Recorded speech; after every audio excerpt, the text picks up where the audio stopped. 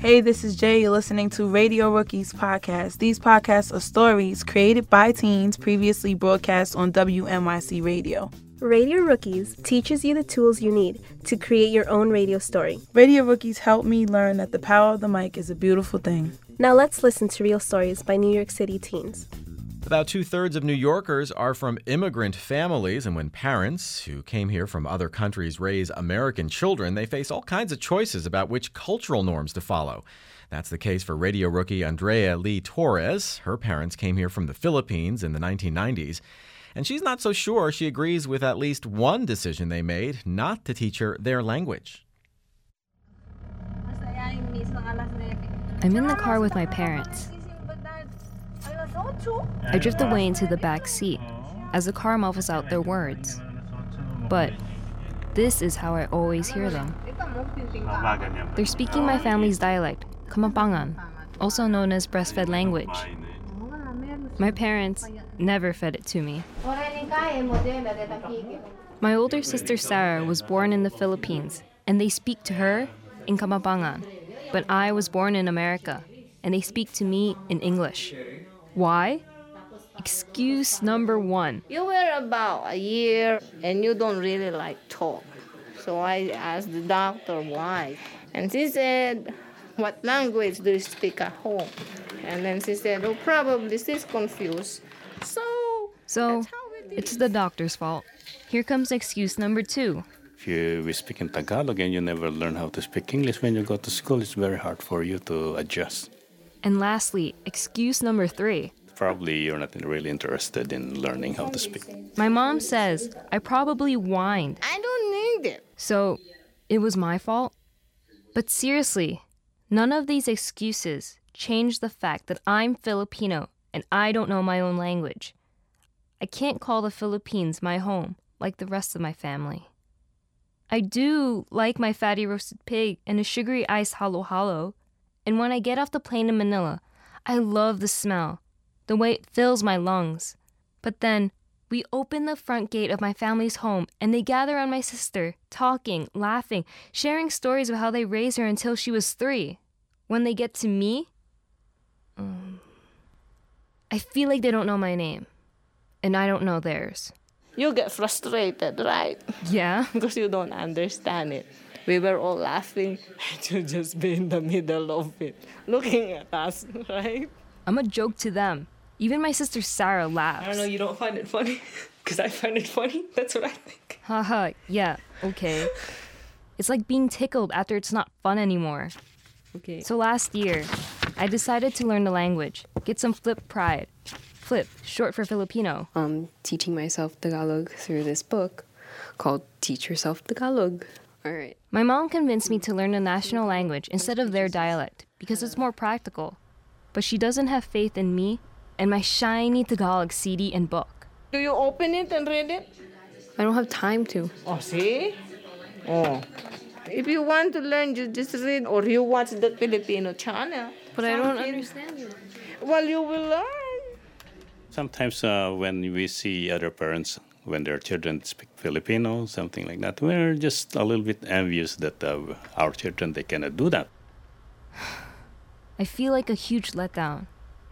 Hello?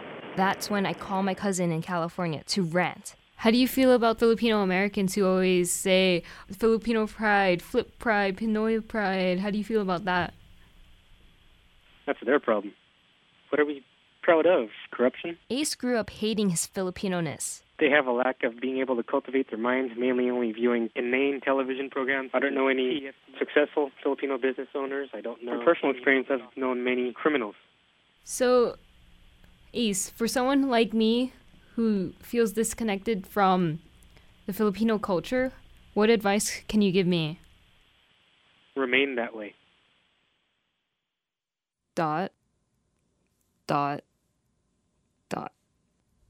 This is when I should shove him and say, don't be like that. There's a lot to be proud of, but I can't. I don't know enough. So, Ace, I have to go now. Okay. We're like loud Americans with cheeseburgers in our hands. Talk to you later. Bye.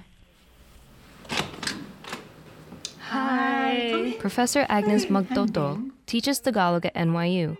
She says that most of the people she teaches are Filipino Americans, like me. Why Tagalog? Why Filipino language? It's basically to be able to reconnect with my roots. But she also says it takes more than language to reconnect. I think identity is not defined by the language you speak. When I was talking to my cousin, he actually brought up a conflict in me, thinking that I'm not really that proud of being a Filipino. And just meeting you and you telling me about your classes, and it just made it seem like maybe I can do this and maybe I can tell him to be a little bit more proud and think about it. You know what's great? Your cousin pushed you. He challenged you. There's so many uncomfortable things happening in our head, but it's okay. Other than learning the language, what else do you recommend that I should do? Enrich that learning. What else is there in history? What else is there in terms of your own family history? The only time my parents talk to me about their lives is when I see a spider and I freak out. They laugh at me and say, "We used to play with spiders. Why are you so scared?" I don't really ask about their lives. Can you share some stories about your childhood? When I was growing up, in the Philippines especially, you have many friends. I finally got off my scaredy butt, and when I did, my dad talked about family and respect and how that runs in my blood. You're part of it. But he also told me about his hard times, something I've always wanted to listen to. Sometimes to provide food, clothes, things was difficult for us because we were 9 children. So we always wear the same clothes. Wear it, clean it, wear it, clean it. So I just try to sacrifice. Why didn't you teach us the value of sacrificing? Why should we? Because we know the feeling to sacrifice. It's very, very hard. We don't want you to feel that too. I asked my dad if all of this was the reason why they never spoke to me in their language. Honestly, I wanted him to say they faced hard times, moved on to America, dusted off the webs, and just put me on the English track. Then I'd understand. But he said that he wasn't turning away from his past, just thought I didn't need his culture. We're not in the Philippines. You'll get frustrated if we push you to speak Tagalog in America. And we're very proud of you that you could speak English very well. Because I'm American. Because you're in America. My sister Sarah knows English and Kamapangan. But my parents say Sarah had a hard time making friends when she came here at 3 and only knew Filipino.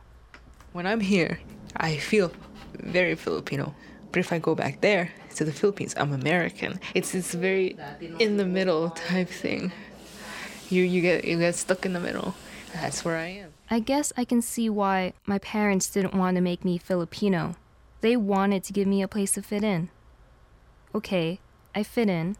So right now I'm gonna re-begin how to understand and read words. Maybe my dad was right. I don't need his culture, but I want it. So let's begin with chapter 1. For WNYC, I'm rookie reporter Andrea Lee Torres. Radio Rookies is supported by Adobe Foundation, Axe Houghton Foundation, Rose M. Batchley Charitable Trust, Bay and Paul Foundations, Fred Emerson Foundation, Geraldine Stutz Trust Incorporated, Margaret Newbart Foundation, Marilyn and Bob Laurie Foundation, Mary W. Harriman Foundation, the McCormick Foundation, National Endowment for the Arts, New York City Department of Cultural Affairs, Robert and Jean L. Stern Foundation, Robert Bound Foundation, Slomo and Cindy Sylvian Foundation, the W. Clement and Jesse V. Stone Foundation, and the W.K. Kellogg Foundation.